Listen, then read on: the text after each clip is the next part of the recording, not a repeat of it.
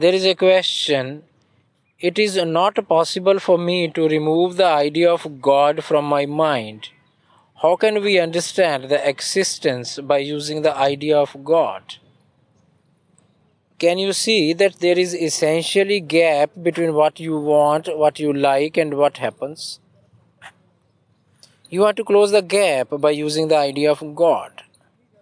Once you see that this gap cannot be undone, you begin to see the happenings as a work of God.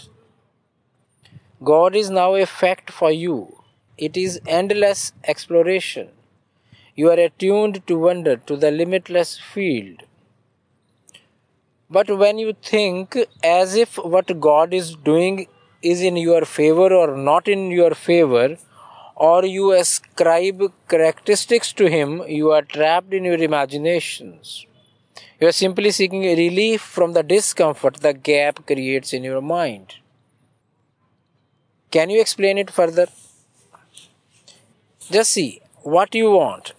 You want that all your desires should be met and no problems should tinker your mind.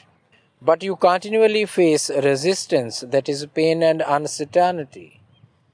Can you absorb this resistance without any explanation? What is resistance?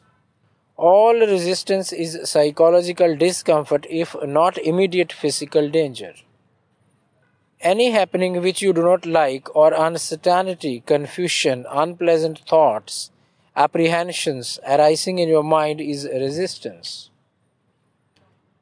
You deal with the resistance by complaining, blaming, feeling guilty, by introducing the idea of God or other religious spiritual ideas, by consolations, solaces that things will be alright in future, by thinking that science or economics will solve this. Can one see that all dealing with the resistance simply postpones the issue? Can one face, absorb the resistance without any explanation, without any postponement? When the nervous system experiences this resistance, this pain, what do? You try to throw the resistance out of your mind. There is no place to throw it. Once you see this, the whole energy is here.